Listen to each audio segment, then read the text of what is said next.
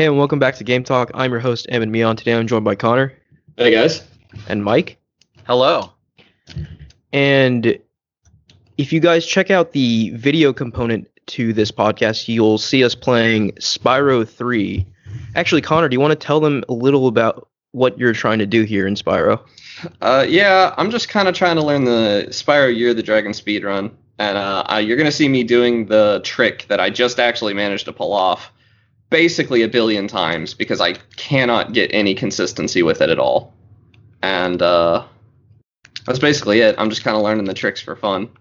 Yeah, You I might think the hear my idea controller is clicking. that eventually we'll want to do the three of us on this podcast will do a speed run of the same game, and we're thinking Spyro 3, and just to sort of compete with each other and see who can get the best speed run and just talk about speed runs in general. Yeah, I did want it to be this game, but after learning a bit of it, I think I might have bit off more than I can chew. Yeah, The because tutorial I've been following is about 2.5 hours long, and I've only gotten about 30 minutes into it in the weekend I've been learning this. because none of us really have experience with speedrunning except for Mike, right? Yeah. Right, and I think this is going to be very different from what you're used to, Mike, right? Because, I mean, this isn't Mass Effect, this is Spyro the Dragon. I You know, did it's learn a little bit of Hat in Time too. Oh, okay. A little bit. Yeah, the only experience I have is actually very recent with Astro's Playroom. They have like a speedrun mode, but those are very short, like 1 to 2 minute levels each. They're not even the main levels of the game. So I definitely do not have experience like speedrunning an entire game. I can only imagine how stressful that'd be, like say you're like 2 hours into the run and then something bad happens and it's basically just Well, 2 that's one hours of the wasted, reasons I picked Spyro, is because the time I'd like to beat is an hour, which I think is extremely doable. Like, I think I could miss almost every trick quite a few times and still beat an Yeah. hour. Because the record is like low 27 or high 26, I think. Okay. And so I thought an hour is a super doable goal for us, even if we do pretty bad. Yeah, I mean, obviously we're not going to be competitive Yeah. in the sense of like top in the world or anything like that. Yeah, I mean, I'd love to get sub 30 minutes. That would be incredible for me, but I don't see it happening. Not when I have, I got a job, I got a side gig going on. I play a lot of Minecraft lately. Yeah. Okay, so yeah. So check out our YouTube for that Spyro gameplay. But to kick things off today, before we get into our main topic, I kind of just wanted to bring up a couple things. First of which is that as we were recording today is the day that Hitman 3 comes out. I gotta play that. So yeah, everything I've seen about this game, it seems like another remarkable Hitman title. IO Interactive has really just sort of mastered that formula of game. And something I saw in a review about this game really sort of piqued my interest, in that they said it was the closest we'll ever get to a real Mission Impossible game, and that really appeals to me because I find especially like the more modern Mission Impossible movies to be like the perfect action films. So I'm excited to get my hands on it and try it out. See, I think that's a funny thing to say because they are actually taking on the James Bond franchise.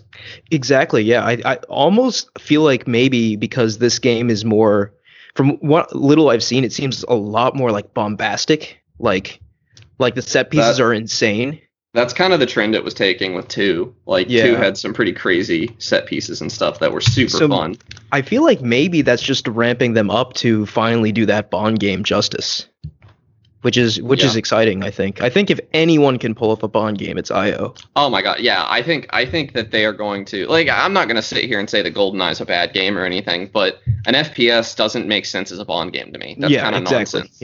I mean, that game was just like an FPS in a time where FPSs like weren't like that widespread, and it was like important for its time, right? But like that could have not been Bond. It could have just been any FPS. You know what I mean? Like the GoldenEye just had like Bond characters and stuff, but like the gameplay didn't really scream Bond in any way to me. So no, I agree.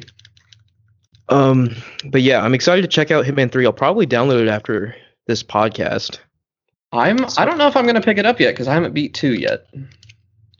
So the thing with, I'm actually like, I've probably played less Hitman than the both of you. Like I'm just kind of like an outsider when it comes to the Hitman I've never franchise, played and Hitman. okay, well that's okay. So you've played less than me, Yeah, but like I respect it more than I actually play it, and I do want to play them like all the way through. Like I've played bits and pieces of 1 and 2, but I just never had the time to sit down and play them through. And I do intend to do that. But the reason I really want to buy Hitman 3 right off the bat is because I know IO struggles with sales of these games for whatever reason. And Yeah, to the that's point where fair. like after Yeah. Hitman 1, like Hitman 2, I heard like almost didn't even get made because no one bought Hitman 1, which is Well, just Hitman absurd. 1 had like an episodic release, and like Yeah. they broke Those were off also with problems, Square. Yeah, that had a ton of issues. But yeah, like I don't know. I definitely think their games are very top tier, and I do want to support them. Yeah, So- I might pick it up because you can also I mean, do you have 2 and 1? Yes. Yep. I Because do. the beauty of Hitman 3 is that it actually shrinks the download size for those 2 games. Right, You can have the can, entire like, trilogy installed for 80 gigs. Yeah, and, that's really great, and you can access them both from the Hitman 3 game menu, right? Yeah, which is just awesome. Yeah. Yeah. So that's I might just go on a Hitman binge here, and just do that. That sounds pretty great. Yeah, I'll probably pick it up tonight. I am a little disappointed. I don't actually know the answer yet, but I assume because I haven't seen anything about it, the answer is no. There's a VR mode, and I think it's not coming to PC. I think it's PlayStation exclusive right now, which is very upsetting. Although I don't think it looks like a very good VR mode, I like VR getting included in non-VR games, even though that's not the best use of VR by a long shot. I don't know. Hitman just has such a fully fulfilled world that I think it would be. Yeah. But I Sorry was for the just gonna background say, noise at my house. no, you're good. Can you guys hear me? Yeah. Okay.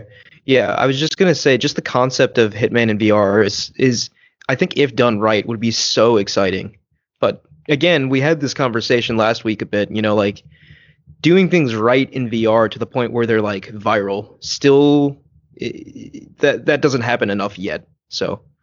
Well, I I do- think releasing a next gen game with a VR mode exclusively on a console that doesn't have its next gen VR yet, Right. that's a colossal waste. But I'm sure, Sony funded this VR mode, I'm sure, and like they probably weren't certain on the timing of when it was going to come out. I bet it is coming out to previous gen consoles, isn't it? Yeah, Hitman 3 is available on everything, like PS4, PS5, Xbox Yeah. One, Xbox Series, PC, obviously. I just think it is Not- a shame not Switch. to in 2020 or 2021 release something on a VR headset as colossally outdated as PSVR is at this point. Yeah. Like you said, like I actually haven't heard anything about the exclusivity as far as the VR mode is concerned, but if it is Sony exclusive, you can imagine that Sony paid them to do that or something to that effect. But yeah, I just kind of wanted to get that out there. I'm excited for this game more so than the other two, just because from what I've seen, it's like the perfect mix of like that Hitman gameplay mixed with like Uncharted X-esque set pieces, and that's sort of what I'm looking for right now. Yeah, for sure. I don't know. Uncharted-esque is a stretch. I'm sorry it's taken me a second to respond to things occasionally. No, 'cause I'm a understandable. little focused. Yeah.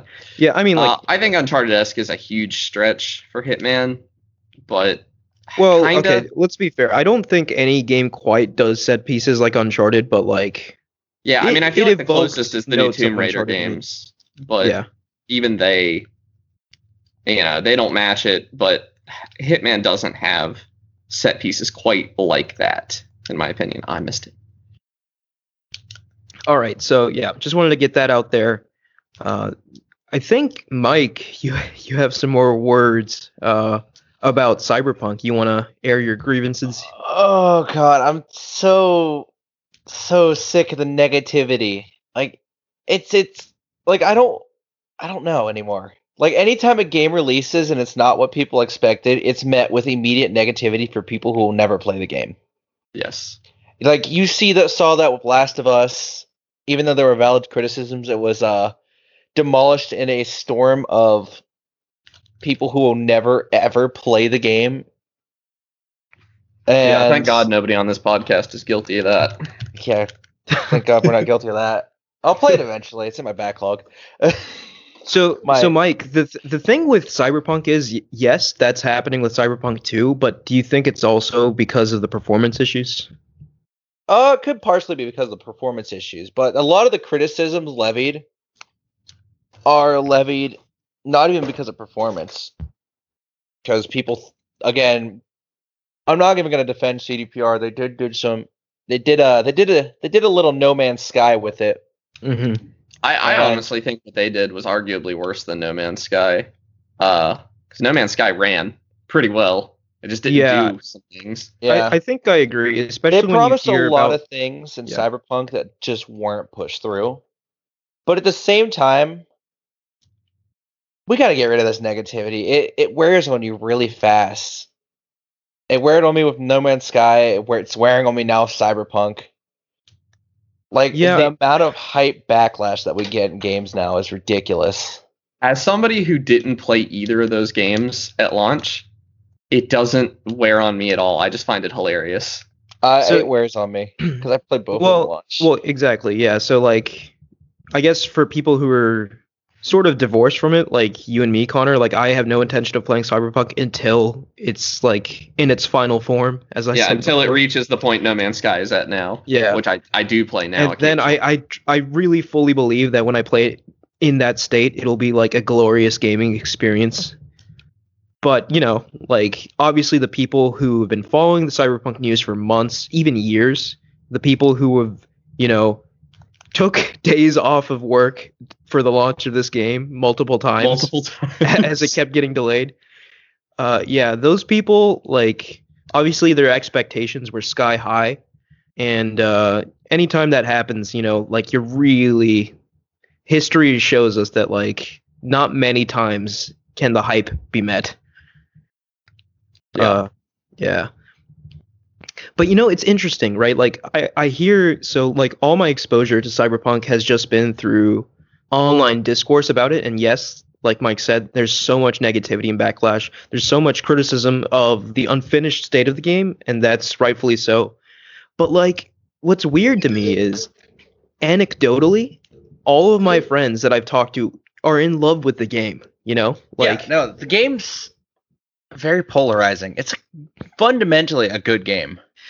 so again, is the what's causing the polarization besides the bugs? Is it because like people, it's not the second coming of Jesus like some people thought it would be? Yeah, Is so that- I think some people bought too far into the hype and thought it'd be like the second coming of Grand Theft Auto Gone Wild or whatever. Oh, okay, yeah.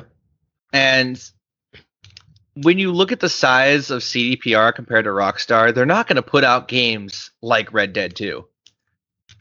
CDPR is a company of what, 1,000 people? And That sounds Rockstar good. has like 3 studios that all work on one game at a time. Yeah, I mean, no one can really compare themselves to Rockstar, No one really. can compare to Rock. We're at the point with Rockstar games where Rockstar games are their own genre. You cannot compare them to any game other than themselves. Yeah, I mean, They're just that. as we've stated there in before, terms of you know, like development. GTA 5 is the highest grossing entertainment product of all time, you know, so like when that much money is in play, you know, you've got an equivalent amount of effort put into the game in terms of manpower and talent. Yeah. But yeah, like it's so interesting to me because like online, all I ever see is like CDPR are liars, they're trash, the game sucks. But then like I get texts from my very good friend from high school who I know doesn't really play. He's not like a gamer, right? Like he plays maybe 1 or 2 games every year, right? Like he has like an Xbox One. He's not like wired into the ecosystem at all. Like very, very casual.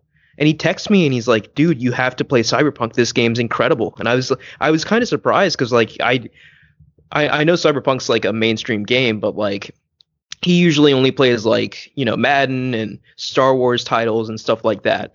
But here he was telling me about Cyberpunk, and I was just like, yeah, like, are you seeing any bugs or anything like that playing on, you know, base Xbox One? And he said, No, he was just saying like yeah, the performance is locked at like 30 FPS, but like he's had no issues so far, so There is no way that performance is locked at 30 FPS. it's probably not. But probably like, not. Yeah, I mean, On I'm glad paper he's it having is. fun with it. Yeah. But that's just not true. But no, he's really enjoying the game, and it's funny. Like he was the last person I would expect to even have heard of the game, rather than buy it at full price and play it. And he's just one of many examples. Like my other friends who play games regularly, like I still see them like all on my friends list and stuff playing Cyberpunk and really enjoying it. So and it's just interesting to me that dichotomy is there. Like just locally, like in my circles, like if that was all I had to gauge things off of, everything's fine. But like second you go online, it's obviously a completely different story. Yeah, it's online discourse in gaming, and in a lot of things, it's just toxic 90% of the time. Like it's not fun to be a fan of games when everyone's like that game's garbage, and you'll always find that one guy who has the best opinion. It's really weird, like I wonder like if someone like really looked and studied it, right? Like obviously you see kind of similar things with like people in sports teams, but like I feel like gamers just take it to a weird level, like where they line up, they defend their side for like for what? Like what does it matter to you? Like what do Well, you I gain by think- being I like think a Sony big- fanboy or Microsoft fanboy, A big part of it is our investment. Like, I want to say that PC is the best platform to play games on because I spent like $2,000 on my PC, and if I'm wrong, Yeah. that's $2,000 I've wasted. Yeah. And same, people spend $600 on a game console, or even $60 on a game. That's a much bigger investment than the like Exactly, $10 yeah. you spent to go to a theater and see a movie. Plus Yeah. your time investment. You're somebody who spent 150 hours playing Cyberpunk, and Very you see true. somebody saying that was a terrible game, and that is indirectly that person is saying that you've wasted 200 hours of your life. Like, that's not fun to hear. Those are great points. Yeah, like I don't know. Like part of me just wishes like we could divorce ourselves a little bit from our personal investment into a game or a product and just look at it critically, but I know that's not really I possible. mean, I feel like I can, but I have more spending money than a lot of people do. So like, Yeah. I don't think it matters True, that I yeah. can do that. It's not impressive. It's just that $60 isn't worth the same thing to me that it does to other people. I'm blessed enough to have, that I can buy Hitman 3 today because I like the company and not because I have any intention of playing the game today. Valid points. Yeah. Yeah. So I have a hard time blaming anybody. is what I'm saying. Okay. So okay, yes, I agree with you, but at the same time, that does not excuse the level of like sheer cancer. that Oh is yeah, present. no. There's no excuse to be a child about it.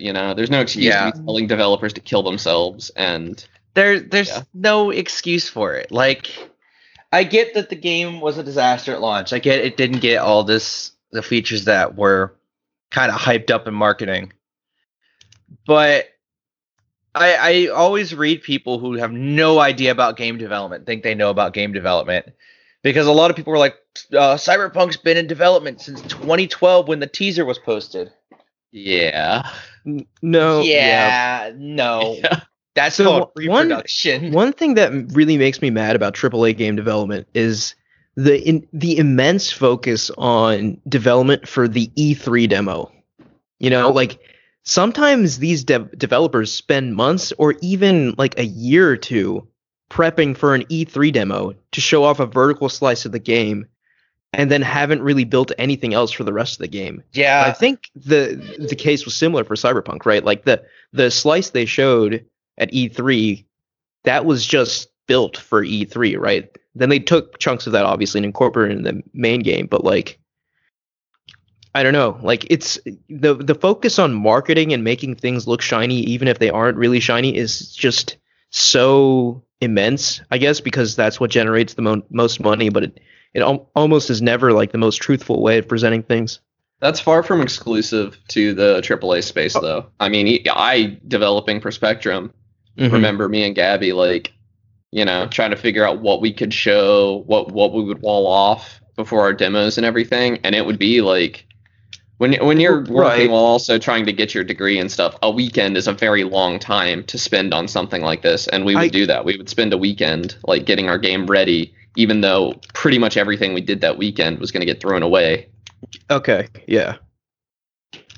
Yeah, so I get it, right? But like at that point there's like I feel like people who are invested in the industry, right? Like obviously casual consumer won't really care that what they showed at E3 isn't reflective of the final game.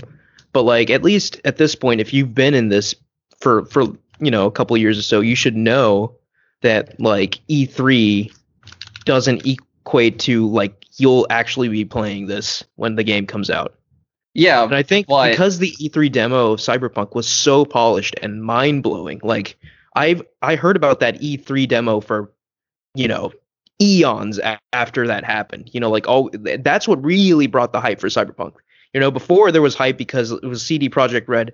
Their Witcher 3 was immense. And now they're making this insane Cyberpunk game, right? But the hype was solidified by that demo, and yeah. that all sort of crashed and burned. Yeah, but that hype, I mean, that hype made them a lot of money. I have a hard time faulting them for doing it, And I do think that eventually, I mean, obviously think, the executives are at fault here. I don't think anybody is doubting that. But No. well, nobody with a brain is. But God, I think that game is eventually going to live up to that E3 demo. Yeah, and so I have a I hard think so time. too. Like if we just judge CD Projekt by their history, we should know they're good for it, right? They'll do it. It just sucks that like I think we've said the same thing for the past like 2 or 3 episodes. This game should not have come out last year. Yeah. But yeah, Mike. So overall, you're enjoying it, right? Yeah, from what I played. Yeah. You mentioned you actually only put like 20 hours in it. 22. I'm waiting on a new graphics card. That way I can stop playing Okay. at 720. Yep. Understandable. Yeah. What are you getting? Out of curiosity. 720 on medium. I'm getting 60. That's not what I meant. I meant graphics card. Oh, I'm getting a 1070. My Nice. little brother's upgraded his computer, and I'm just stealing the graphics card out of it. I feel that. I'm still waiting on my 3080 to get here. It'll be a while. I'm still waiting for the 3070 to be available to purchase. Dude, you should have ordered from that dude when I sent him to you. I You should have. probably have it by now. The 3070 is less rare than the 3080. Is it really? I think so. They made more of them. I'm pretty sure. Yeah, I mean, I really wanted the Founders Edition, but I guess it doesn't matter too much. You're not going to get a Founders Edition, my guy. But doesn't Nvidia restock those? Yeah, but you're going to be waiting. I have a feeling by the time you could get one, they are not going to be restocking it anymore. Oh man, okay. I know they look nice, but I wouldn't wait. Well, yeah, I'll figure it out. Yeah. Then like PC gaming isn't that big of a deal to me, so that's why I haven't really moved with that much urgency. But yeah, I just want to play Minecraft with RTX. That's the mood. speaking of Minecraft, I think the main thing we wanted to discuss today was the idea of comfy games, right? So yeah. that one or two games that you over the years you always go back to and you always have a good time playing. Even more than that, I think a lot of people got into gaming. I don't know if anybody in our audience did, but a lot of people got into gaming because of Animal Crossing this year. And if I had to describe Animal Crossing with one word, it would be comfy. Yeah, so that's interesting. So I think we were thinking about it in 2 different ways, which are both completely valid, of course. But like when you said comfy games, I was actually thinking of something that you return to over the years that like you reliably It brings play you and a reliably tremendous amount of comfort. Yeah. have fun with, but like obviously there's also a genre of games like, Animal Crossing, Minecraft, I would argue, Stardew Valley, Harvest for sure. Moon, that are literally just comfortable to play. There's no very little stress in them. Actually no like twitchy interactions. It's just you play it and you enjoy the progression. Yeah, and even yeah, I've been playing a lot of Minecraft for that reason. I find it extremely soothing, I would say, to just sit back and like dig the 3x3 tunnel for my mine shaft and everything, and hang out, gather materials while my friends are building in multiplayer. Yeah, Minecraft is probably the most, I think, famous comfy game. Like everyone's played Minecraft. Everyone has a Minecraft story. Yeah. And like I don't know about you guys, but I for sure, even like Minecraft Hardcore I've played a couple of times, I always have to build like a nice little fishing spot and everything, and just vibe and listen to that great C418 soundtrack and hang out. Yeah, the soundtrack to Minecraft is key to its comfiness. That soundtrack is stellar. Yeah. It'll lower your blood pressure. Yeah. Yeah, you could prescribe that soundtrack. But yeah, like so comfy games to me, obviously Minecraft is one. Maple Story for me, I guess. Yeah, I was going to say, well, I think returning MapleStory, to not just for you. I think MMOs are extremely comfy in general. And I think that's intentional because they want you to feel at home in those worlds so that you'll spend more time in them. And so MapleStory has that killer soundtrack, and then, that obvious, it's weird to say MapleStory is probably the most like twitchy, comfy game that I play. Like, see, I find speedrunning Spyro 3 extremely comfy, even though my hands hurt at the end of it. Like, I love the soundtrack. Stuart Copeland hit it out of the park. I find these graphics super charming. And like, I played it as a kid, so it's got this lasting impact on me. It's super nostalgic. But also it's just, I mean, if you're playing it casually, it's not a very hard game, but it's pretty twitchy in the speedrun. Yeah, I think N64 era 3D platformers also have that charm for me. Like, I can boot up, I know we disagree with this, but I could boot up Banjo-Kazooie anytime and just feel at home playing that game. I was going to say the same about Ocarina of Time and Super Mario 64. Yeah. And obviously, like, a big part of that is nostalgia, right? Like, because we played those games in, like, formative years growing up. Yeah. So, yeah. I think for sure. I think there are a lot of kids who will be describing Super Mario Odyssey the way we describe Super Mario 64 very soon. Yes, I agree with that completely. Mike, do you have any games like that? So my comfy games are a little weirder because I love just like chilling out and playing strategy games. Yes, I can agree with you there too. So like right now I'm super comfy just playing Hearts of Iron 4. Like there's something comfy about just winning World War II or like conquering the world. It's just something comfy about it. Like, I can agree with that. I mean, Civ 5 stressed out definitely gets you. It's not an RTS, but Civ 5 gets you into that comfy, complacent mindset that can make your entire life melt away. Yeah, Civ 5 and Civ 6 like do that to me. They're very comfortable to play, but like there's also a danger element to them because I will sit down to play like a round of Civ 6 and then just not get up for like 8 hours. Like that's happened before. So yeah, it's Civilization to me. Yes, it's comfortable, but it's also like hypnotic, I guess is the word. Yeah. Well, I think hypnotic is like a key part of a comfy game in some part. Yeah, I guess. You can't argue that MapleStory is not hypnotic. Yeah. Too hypnotic, I would argue. Did I ever tell you guys that about the story of my friend who will go unnamed that like straight up just got addicted to MapleStory? Yeah. That culminated in him stealing his parents' credit card and charging for like hacked items that got him banned like a few days later. You've definitely told me about that. I don't know if you told the story on the podcast. Yeah. That's rough. Yeah. Obviously, this happened at a very young age, but I had a similar problem with an Nexon game, except I didn't steal a credit card. It's just everybody knew that was what I did all the time. So for like 2 years, I think all I got for my birthday was Nexon Cash. So I ended up not really of my own volition pouring some $200-$300 into Nexon. I bought some MapleStory stuff. I bought some Mabinogi stuff over the years. Both extremely comfy games. Yeah, so I guess that kind of leads into an interesting conversation. Can the comfiness be, have like a sort of dark element to it, because devs can definitely use that to sort of convince you to spend some money.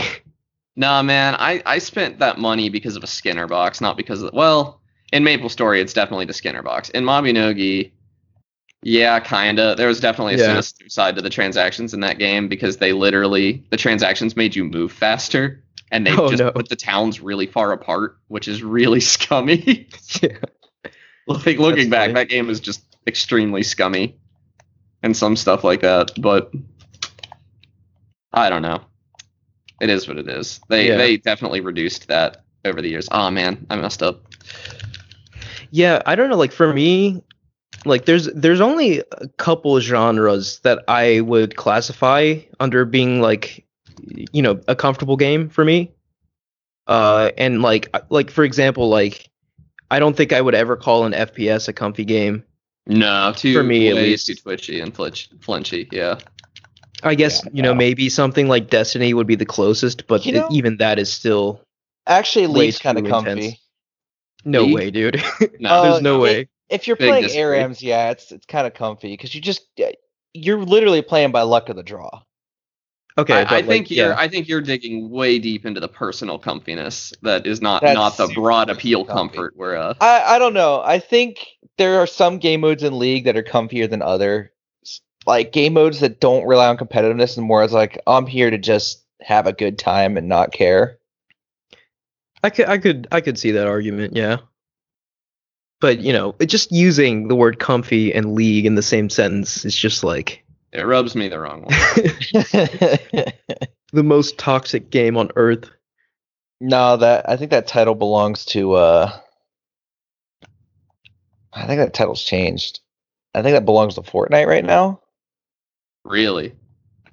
See, Fortnite definitely appeals to comfiness because I don't know, like the nature of a battle royale, right? Like I'm always on edge on a battle royale, like no matter what it looks like, no matter what it plays like, I definitely think there's an aspect of Fortnite, like they have all those side missions and stuff that you're doing around the map, or you're just kind of existing, and like they hold concerts in it. That's pure comfy.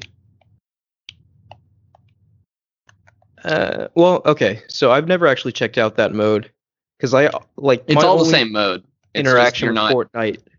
You're in the same mode. You're just not playing to win, basically.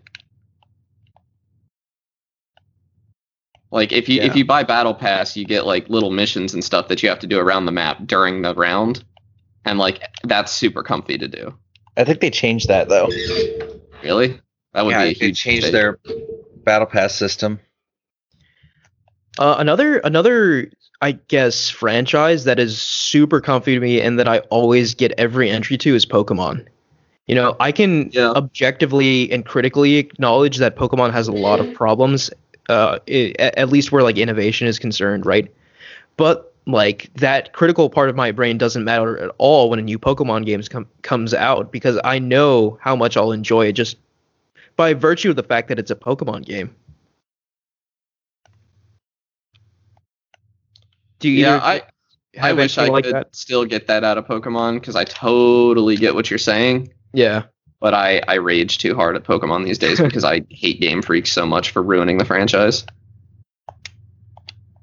So ruining the franchise, like I understand they don't innovate at all, but they make them objectively worse with every entry. They don't just not innovate; they remove features that people like. They do remove features, but they also add other features. I mean, yeah, they take out the Battle Frontier, which was like one of the most loved features of all time, and add watching your Pokemon walk around in a camp without being able to really interact with them at all. I will argue, yeah. So they do seem to take away like actual like gameplay / progression features and replace them with like fluff features.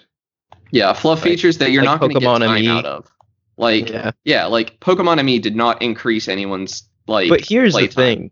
thing, like you and me can argue that, right? But like their sales tell a different story. I think Sword and Shield was the best selling in the franchise, right?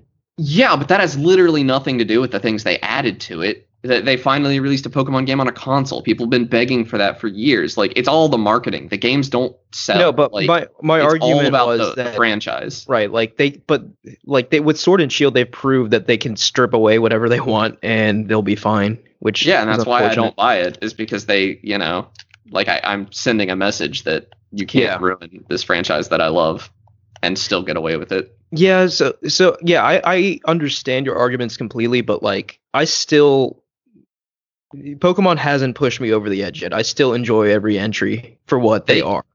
If they could release Pokemon Red reskinned every single year and still like break sales records every time, I guarantee it. Yeah, it's Like, Pokemon. yeah, no one cares. Especially Like, everyone- Pokemon Red. Red, like Yeah. obviously everyone loves Gen 1. I don't care for Gen 1. I don't like any of it. I What's- like the designs and everything, but I don't think the games are that good. I don't play Fire What's Red. your favorite generation? Gen 3 probably for nostalgia purposes, Yeah. but if I'm picking a favorite game, it's Soul Silver, a remake of Gen 2. Yeah. Okay. Yeah, I just wanted to bring up Pokemon because I think that franchise is unique for me in that even new entries can evoke that sense of comfortable nostalgia for me. It's got a lot of comfy potential for me potential. that they yeah. squander. Yeah. Because I mean, like, just look at the graphics. Like, Sinnoh. Sinnoh is probably, it's an incredibly comfy region. You got that area with all the Too much all the water. Connor. windmills and Too much water. That's No, Gen- wait, that's that's Hoenn. Hoenn. Yeah. yeah, good try. Unova also had a crap ton of water, if I remember properly. I have not played those ones. We're getting a that Gen. was when I, as a child, realized Pokemon was going down the toilet. we're- Yeah, we're you're right. We're due getting way for- off track. I was just gonna. No, I was gonna say we're due for a Gen 4 remake this year, but we are. Yes, also I'm getting excited off for track. that. Oh, I got the skip. This is the hardest one I know how to do. Good luck. I'm not But yeah, actually- I think Mike, you were actually going through your comfy games, and then we got super sidetracked. Do you have anything else you want to spotlight? I know you play Valorant. Valorant. It's not a comfy So game. so that's not not for you. Okay. Ooh, I haven't played Valorant in a while though.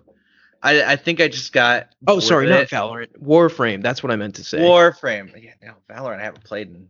yeah, Valorant's Warframe is probably the definitely shooter way- that has yeah. the most comfy potential. Warframe is definitely a comfy shooter because you can just, depending on how you could play it, super sweaty and shoot your guns, or you could just press the 4 key on your keyboard over and over again and get the same results. Really, Sounds a lot like MapleStory. you could just get you could either be sweaty or comfy. There's a lot of in between on both of those, and I love it for that. Yeah. Like sometimes you just want to relax, so you load up a defense in Warframe and just like grind meaninglessly through mooks until you get bored and decide Yeah. I'm done. Yeah, I think for me the biggest thing that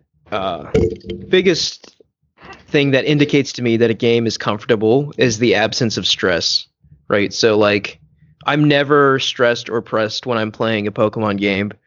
I'm never like that when I'm playing MapleStory. I'm never like that when I'm playing Civilization. Well, yeah, I don't get stressed when playing Civilization. I get way too into it, but I don't get stressed. It's when you start playing games with, I think, consequence more and more than that you move away from that comfy nature. Yeah. I honestly, okay, there are some situations, this might be very unique to me, but there are some situations where stress immerses me a little bit more, which increases the comfiness. Like I find Minecraft Hardcore extremely comfy, but that's partially Hardcore, because I isn't am that, far like, more, if you does die, you your- lose the world. Yeah. That's I would be on edge the whole time. See, I find it super comfy because I don't care that much, and like I'm more, because I have to pay extra attention that results in me being more immersed in the game, and Yeah. so that increases my comfort because I'm just noticing the small stuff. like when things go well for me, I care a lot more. When things go poor for me, I care a lot more. I don't know. Yeah, I don't know. Like personally, I think that would be like any threat of like, losing your game save or like character progression is just that would take me out of my comfort zone for sure. See, that just goes into us. I like roguelikes. I do not mind losing progress. So Yeah. Yeah, I don't know. Like I wonder it's definitely a difference in like I guess personality where I feel like there always has to be progression for me, Like otherwise I feel like what I'm doing is pointless. Which I know that's not the case, right? But that's just how I I would feel when even I play say- those games. I find late game Noita, like when you go on those like 18-hour runs or whatever. I've never actually done 18 hours, but the really long Noita runs, they get comfy eventually because you kind of get into a rhythm of like just kind of killing everything instantly and looting, and there's not a ton of risk of death at that point, and you're just kind of exploring this world, trying to roll the dice over and over to get the perks you want. Yeah. That's how it feels in a lot of games. Although I've seen a lot of criticism of Noita because to a lot of people, Noita is one of those games that you require like a PhD in like astrophysics to actually fully understand, and the game obfuscates a lot of info. But Yeah, that's what makes games like it those took me fun. 40 hours and a wiki to get to the point that RNG wasn't the only determining factor. Yeah, That's crazy. I do like games that don't like pull punches, but sometimes you can obfuscate real well, and it's just not worth playing the game. To be clear, early game Noita is not comfy at all. I mean, I get it, right? To be fair, like the more you play a game, the more comfortable it becomes, right? Like obviously like I guess tying it back to speedrunning, like a speedrunner who speedruns like say Mario 64 would just find playing the game probably pretty comfortable, Yeah, like when I was first learning this trick and like went 100 tries without ever getting it, that was not comfy. That was frustrating, and I was sitting there like, man, are we even going to be able to like get past level 1 in this speed run? But now I get it like 20% of the time or something like that. I don't know. I hope nobody runs the numbers on this episode. And like, I don't know. It's not too bad to load a save state over and over and try to build muscle memory. I kind of like just sitting here putting on some music or putting on a stream or something, kind of zoning out and just letting my hands do it and my brain be totally somewhere else. Yeah. And then you do something like that.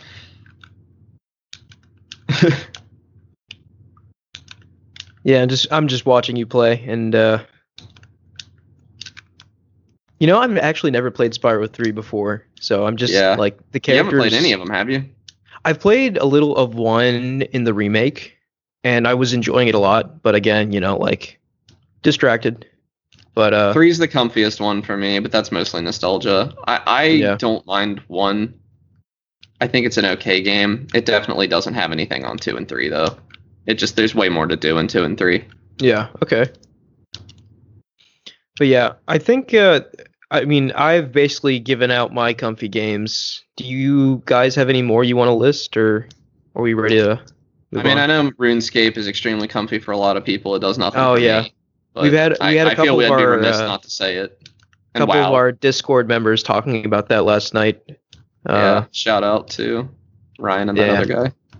Yeah, RuneScape. I don't know. Like I was definitely hooked into RuneScape when I was younger, right? Like late elementary, early middle school. Like that was like all I played, and that was like the perfect. I specifically remember like mining rune essence, and then like 10-year-old me thinking like this is the most zen-like thing I've ever done in my life. Yeah, that's exactly the same as like digging the 3x3 hole in Minecraft for me. But yeah, like since then I've tried to go back and play RuneScape, and I just could not get into it. Yeah. But for some I think reason, a lot of that is your friends aren't there anymore.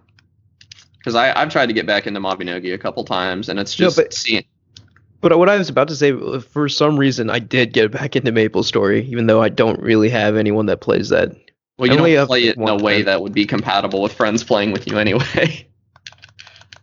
But to be fair, I feel like MapleStory just encourages that too now. They just encourage you to like level up as fast as you can. And Yeah. then like at the end of the game, like then things open up and more like team-based activities open up, which is kind of backwards, I think, but Yeah. I don't think know. I think that's- that's pretty common in like WoW Yeah, too. Like, I you do think your that's the way questing and then you get to MMOs max level, and I think that's the way MMOs do things nowadays. yeah. You're supposed to like make friends along the way to help you get through the story, and then you get to the end and you've got your friends, and I don't know. You've got your friends. You got anything else, Mike? Not really for comfy games. Okay.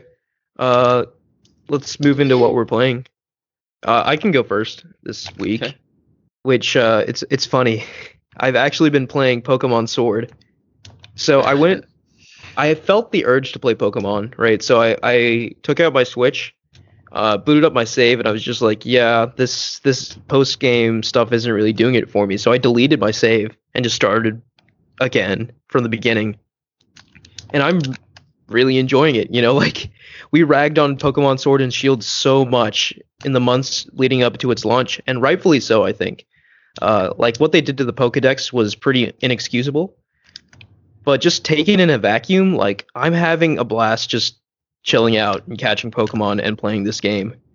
And I think one big positive for this game is the gym battles. I think this game does gym battles better than any other Pokemon game, really.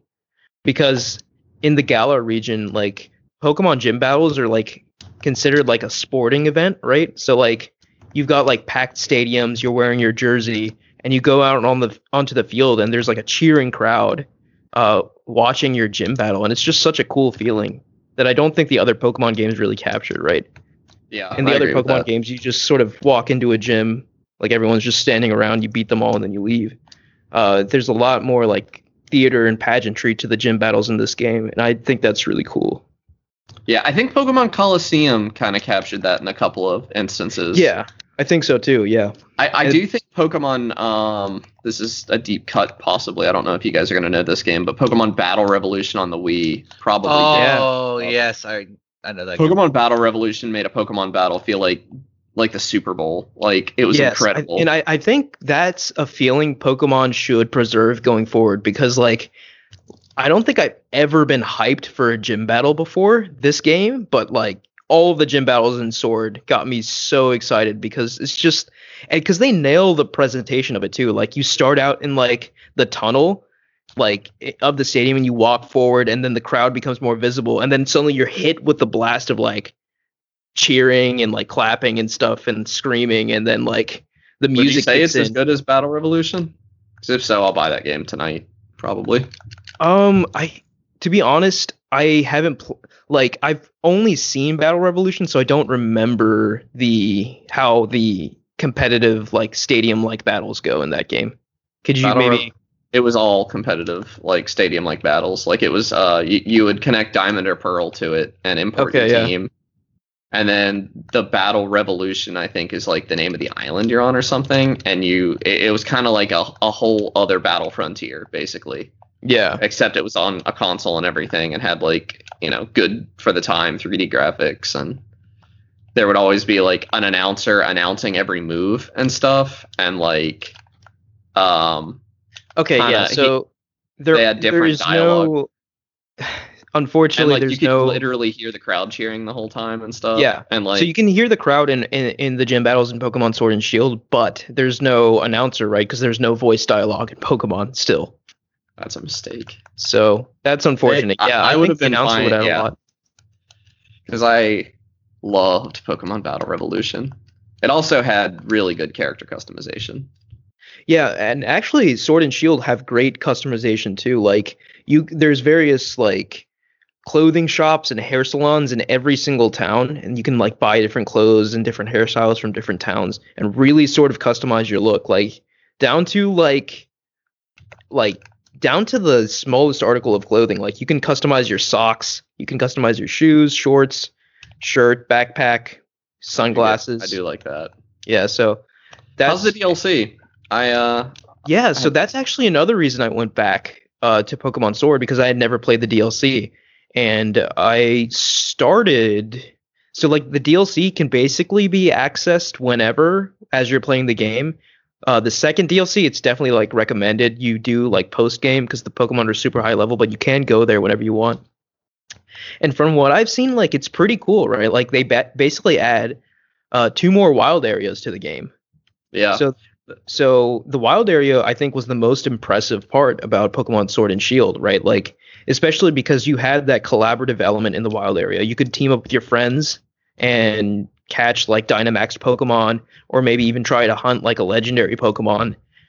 And they added more of that, which is really good in my opinion. It also has like that dungeon mode, right? And the Crown Tundra.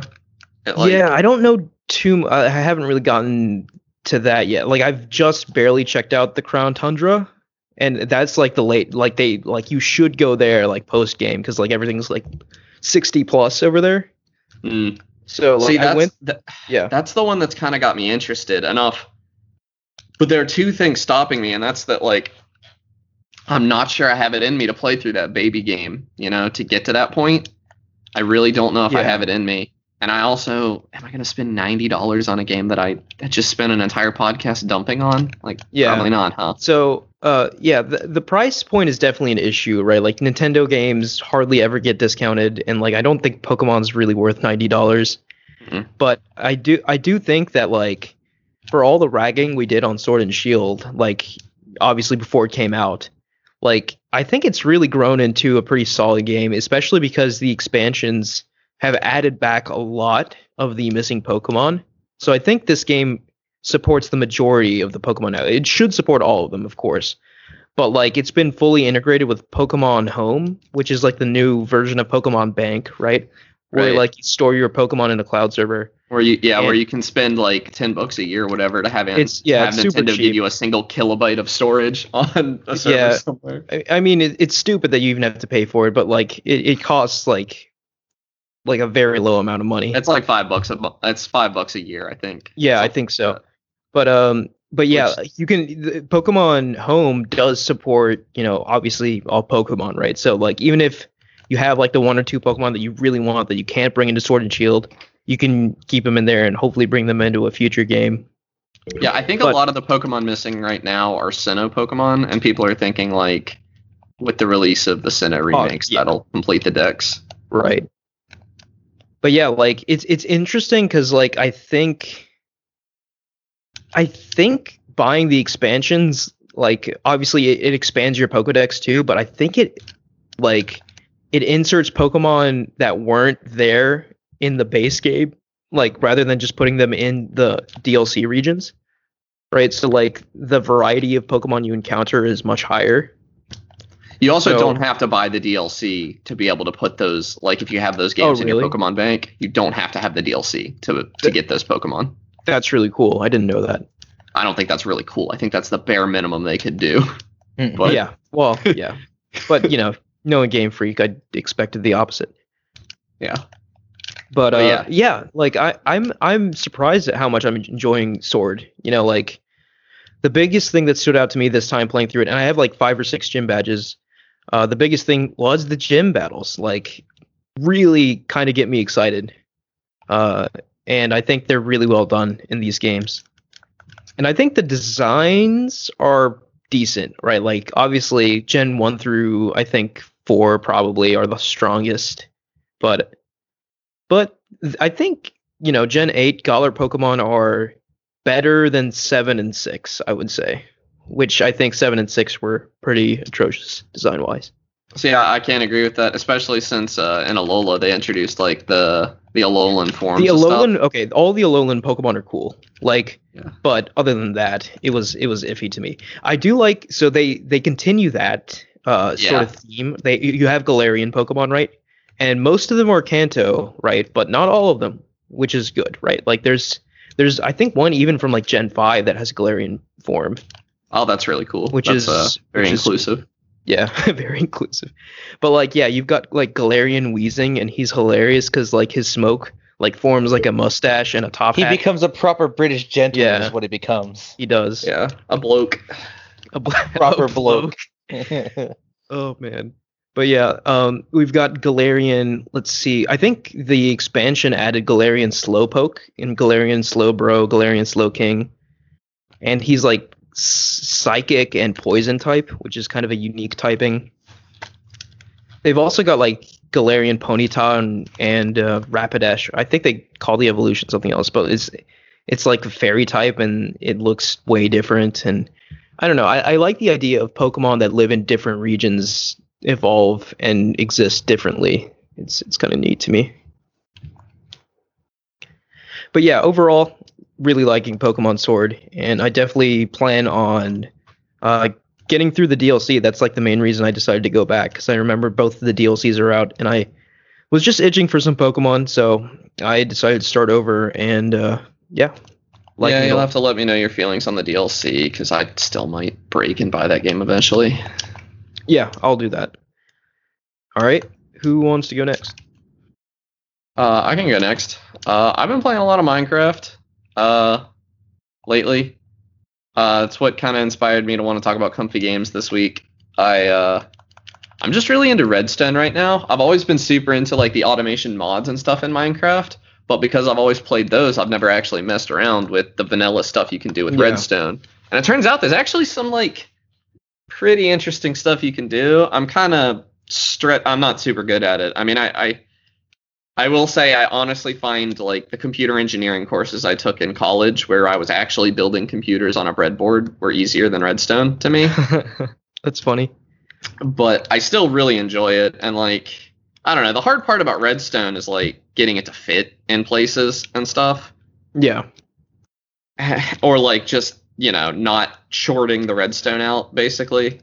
Yeah, I find Redstone to me, like I always found it really fascinating, you know, just from a theoretical standpoint, but like I never actually played with it myself. Like I never when I play Minecraft do I really experiment with Redstone at all. It's just kind of there for me. But like, yeah, that's cool that you're diving into it. I find it super fun. Like there's all these like actual practical things you can build, and there's also like I'm having a ton of fun building things that are like almost practical. Like I have down in our mine, I'm playing with a couple of friends, and down in our mine I put a chest, and the chest is connected to an item elevator. So like if you put items in this chest, they get sent to a chest upstairs. Mm-hmm. The problem is that it is much faster to just go upstairs. But if you don't feel like it, and like nobody's in urgent need of those items, you can just chuck them in that chest and they'll be up there waiting for you when the time comes. Okay. Stupid stuff like that. I'm just having a ton of fun building. Some of it's a little more practical, like the number of books you have around an enchantment table changes the enchantments you can get. So I'm building like the one I have right now takes and adds books. 15 is the max. So it takes and adds books 5 at a time. But I want to build one that has like 2 buttons, and like one button increases the number of books, the other button decreases it, and like maybe an extra button to max it out or something. And I will say that like I think Redstone's fantastic in that I think it's an excellent gateway for children into like thinking, you know, thinking in binary, thinking like a computer. See, that's where you're wrong. I thought that too. Redstone is not binary. Redstone has signal strengths. Yes. Oh, Redstone it does? has signal strength between 0 and 15. I thought it was just on or off. Nope. 0 and 15. Yep. Wow. It is okay. Far more complicated than I once thought. I personally, all of my Redstone constructions I've built so far use it as a binary on or off thing. But like there are things just that on or off at one point, right? Surely. I don't know. I think all that mattered was whether it was on or off at one point, but it always, I think, only went 15 blocks. But now like the actual like which block you're on matters for how much signal you get from it. So I just use a repeater to instantly boost my signal to 15. But you can do stuff like how full your chest is. That chest will give off a different amount of redstone signal. So like, yeah. So there's like you a can capacitative element to it. So you can like check whether or not a chest is full. If it's like sitting in a minecart or something, you can wait until that chest is full to launch that minecart or something, for instance. I'm not doing anything like that yet. I will Okay, so, probably use yeah. because that 15 is an awful happy number when you're building the bookcase thing that I'm building, you know? That Yeah, that really kind of blows my mind. That blows the door open even more on what's possible. But there's like That's people building wild. like flip flops and stuff where, you know, you can like save information using redstone. Yeah. And like I've built combination locks before. That was one of my favorite things to build when I was younger. I thought it was super cool to like build, even though like obviously you have to kind of suspend disbelief for this to be useful at all because it's Minecraft and everybody could just break your blocks or whatever. Right. But I always thought it was super interesting to like put a combination lock before you could get to my valuables chest when I would play multiplayer. Yeah. And like just going back to my earlier statement, yeah, like maybe okay, so it's not binary at all, but like it still helps you think like an engineer if you're playing around with that stuff. Certainly, and you can treat it like it's binary, which I am right now. But Yeah. signal strength. Well, signal strength matters in computer engineering, but that's getting into extremely complicated stuff. So Yeah, that's super cool. Like I didn't know that about Redstone. yeah, Like I'm I actually like I always watched like those insane videos where like people like program like Pokemon Red entirely in Redstone, that's and they not use more something called Redstone. like They use the- command blocks. It's kinda command cheating. blocks, right? They use that in conjunction with Redstone, right? Yeah, but it's they're not like building a Game Boy in Minecraft. They're programming an emulator or something in a command block, Yeah. essentially. Command blocks are whack because apparently you can even like pull information from the internet using a command block. Like I saw No way, somebody really? that built a subscriber counter in Minecraft. That's crazy. I think, yeah, I couldn't tell How's if it that was real possible? or not. Yeah, I don't understand it. I couldn't tell for sure if it was real or not. I mean, if the scripting language is like good, then yeah, I get it. But But yeah, I don't know, man. besides I really want to Redstone, put up a public Minecraft server though, and like, yeah. if I do, I'll probably shout it out on the podcast. I won't give the I'll probably give the Discord away for it. I don't I'm probably gonna vet people. I'm not just gonna put the IP out there because I'm not gonna have like administrative tools or anything. Mm-hmm. But we will see whether or not that happens. Because apparently you can't connect to a dedicated server other than a realm if you're on console, which sucks. Because I don't want to pay for a realm if I can avoid it. I may, if I end up going with a realm, I'm probably, if I was going to do it on my own PC, I was just going to like take donations. Like if somebody wanted to throw me 50 cents or something to help me pay for electricity. If I do a realm, I'm probably going to have to like actually collect money from people who are willing to fund it because I don't want to pay $11 a month for something I am not going to be the primary user of because I don't have enough time to play it all the time. So are you currently playing like on a server with friends, or are you just solo Minecraft experience? I'm playing with friends, but it's just my friends playing on an Xbox, and we just only play when we can all three hop on. Right. Okay. Yeah, Minecraft. Like I've talked about Minecraft a lot on this podcast. Like I said, everyone's has Minecraft stories. It's just one of those games that the stories sort of just write themselves when you play There's that game. so many different ways to play it too. Like I've noticed like the vibe is so different based on like the context of the multiplayer you're playing in. Like for instance, we're playing where we all like I'm not a huge builder, so my buddy Tyler is doing most of the building. My friend Whitney is doing most of the exploring, and I'm doing like a ton of like strip mining. I don't know if strip mining is the word, but like digging tunnels and stuff and mining that way under our house while she goes out and explores caves. That's super fun. Yeah, and then we just meet up at the end of it and like, we'll go into the nether together for the hard part and like we're all going to get together and fight the Ender Dragon. But if I put up that public server, it's a totally different vibe. Everybody's going to have their own house. Right. And like I've been watching Ross O'Donovan just put up something called Epic SMP, and it's like a ton of YouTubers. It's kind of like trying to ride the hype of like everybody playing Among Us together. Mm-hmm. And he's like added a ton of YouTubers to a server, and they're using the Create mod, which is another thing. Super interesting. But I'm not going to get into that too much. But it's just I was watching Gus Johnson play on it. And like just walking around and seeing like cresting a hill in Minecraft is always interesting. You never know what you're gonna find. But in multiplayer, like on a bigger server, like you could just crest a hill and see like a castle that is like nothing you've ever seen before, or like a mansion, or in his case it was a KFC, I think, or a Popeyes. I can't remember. But, like, it's just incredible. Like you The never know KFC what you've you're never gonna see. seen before.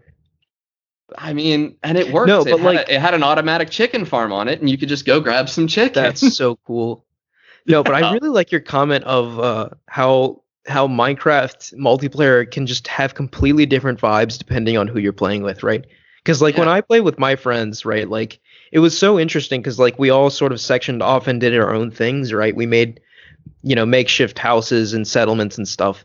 And then it just turned into this really weird like Game of Thrones-esque series of like betrayals and alliances. Yeah.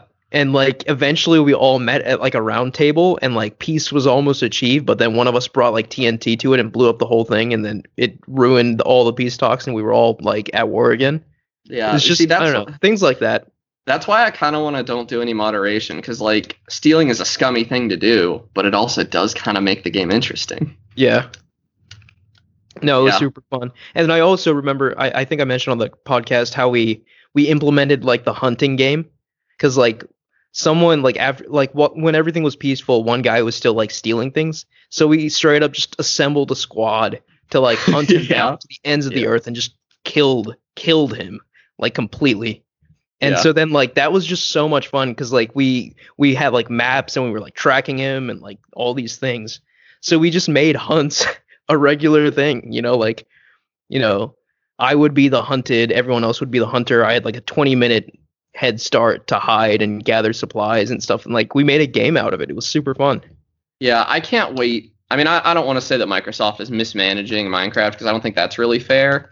I think it is insane that they have been working on the scripting API for as long as they have, and like we don't really have anything to show for it. Because the mods you can make in Java and stuff, if that was possible on Bedrock, like the world opens up, Yeah. Like people making other I think people already do make other game modes and stuff for Bedrock. I'm not really sure. So what is Bedrock exactly? Is that the console version? Bedrock is the Windows 10 version, the console version, and the iOS and Android version. And all Okay. Bedrock and Nintendo Switch and stuff, and all Bedrock can play multiplayer together. So that's the reason I'm playing on Bedrock, even though like the Mhm. mods and stuff I want are on Java. It's because I Yeah. want to play with my buds. It's more fun that Yeah. way. You know what's really weird? Did they take away like those multiplayer mini games? Because I remember like recently I tried to find them with my friends and we couldn't find them. I don't know. I mean, I think they I'm straight up deeply just confused. took them away. Because there used to be like races and stuff, and we have lots of fun like doing those, but we just couldn't find them again. I don't know. I know PlayStation switched over to the Bedrock version. Oh, have you updated? You might be on the legacy version of Minecraft. You might not be running Bedrock, because both are available. If you didn't Yeah, I mean- re-download it, you might I mean, not be it's- on Bedrock. It's been a while since I've checked out Minecraft, so probably this is before Bedrock. But Yeah, yeah, you I- probably need to I switch just over to hope that Bedrock. those multiplayer modes are back because those were a lot of fun. Yeah, back in I the day. remember playing a lot of Hunger Games with a friend back in the Yeah, day. Hunger Games too. Yeah. And Spleef. Spleef is a classic. But yeah, I if I could play Tekkit with my friends on console, I don't know that I would play other games. Like, I love Tekkit so much. Tekkit and Feed the Beast. I can't tell you the difference between the two. I love both of them. What are those again? Those are mod packs for Oh, okay. Minecraft Java edition. And they add like insane stuff, like the ability to build automated quarries and stuff that will like dig out an area for you as long as you can keep them powered. They add like there's a thing called Mistcraft, which is like you write these books using stuff you find, and the books, when you read them, teleport you to a world based on what the book has in it. So like, and like the good things that you write in a book have consequences essentially that are random unless you add your own consequences. So like maybe you find something that replaces dirt with diamonds for the world you're building, but like if you don't add a consequence to that, there's a good chance it's also going to rain TNT the whole time you're in there, or like That's fun. constantly strike lightning everywhere. It's Yeah. super interesting. Minecraft really is the gift that keeps on giving. It's such a special game. Yeah, the thing about Tekkit and stuff is that those mods are pretty intense, and so they don't typically work great on bigger servers. Mm. Okay. Or at least they have to be restricted, because you don't want like Minecraft world is big enough already, but if you have like 9 different dimensions loaded in at the same time because of different people playing with Right. Mistcraft and all. And it also it adds stuff where you can like keep a chunk loaded in so that your quarry can work no matter where you are. And you have to definitely limit that just because obviously there are only, PC resources are finite. Right. But I love it so much. I think Hytale is maybe going to capture some of that. I'm excited for Minecraft to have some competition. You say PC resources are finite, right? But like I wonder what would happen like if some billionaire with nothing better to do just got like the most disgusting AWS servers and just created the ultimate Minecraft world, Like Yeah, that would be it pretty would be. cool. I mean, there are engine limitations at that point as well. But All right, yeah, Mike. Well, I guess I haven't really been playing much. I could talk about Phasmophobia because I put almost 100 hours into that game already. Sure. Well, it turns out there's a lot more mechanical depth than you think for a game developed by one person. Because there's a lot that goes on behind the scenes that determines what the ghost will do, when it'll do it, why it'll do it, what evidence you can grab from the ghost, if the ghost is going to be awful or not. It's just so much going on behind the scenes and so much like math. It's bonkers for a single person indie game to have that much. Yeah, I'll tell you at least from my perspective when we played Phasmophobia together on our like Halloween episode or whatever. Like that was the first time I played that game, and to me it just seemed completely random, which I guess is a good thing, right? Because like yeah, when you first join it should seem random. Yeah, horror should be random to be scary, I think. But yeah, like it's cool to know that like it's all sort of calculated behind the scenes. Yeah, it's all based on like algorithms and everything. And the dev is working hard on trying to make it more balanced because there are some balance problems with it right now. Notably thermometers. Yeah. Yeah, they seemed a little pointless. Yeah, they're way too powerful. Really? I thought they were stupid and pointless. Thermometers? Because, like, no, they're super powerful. Really? See, I would have said, like, you can see your breath. Why do you need a thermometer? But only if it's freezing temperatures. That's it. If it's not. But thermometers allow you to basically go in and find the ghost in like a minute right now. And they really remove a lot of the guesswork out in the smaller maps, which are the fun maps because the large maps suck. I like the school. I thought it was fun. School's fun, but it's also a large map, so they're not exclusively like easy to play on or enjoyable. Like the biggest map is an asylum, and asylum is absolutely a bad time to play on. It's not comfy at all. You're just sitting there waiting for this ghost to show up because you don't know where it is. Although when it does hunt, you still get those moments of oh god, why? But I do enjoy it very much. It's fun to play. It's fun to get drunk too. Yeah, I see that. It honestly does fit it nicely into that comfy games aesthetic. Once you get past the horror, it's very comfy. Yeah, once you get past the horror, that's the thing for me. Like, I don't think a horror game could ever be comfy for me.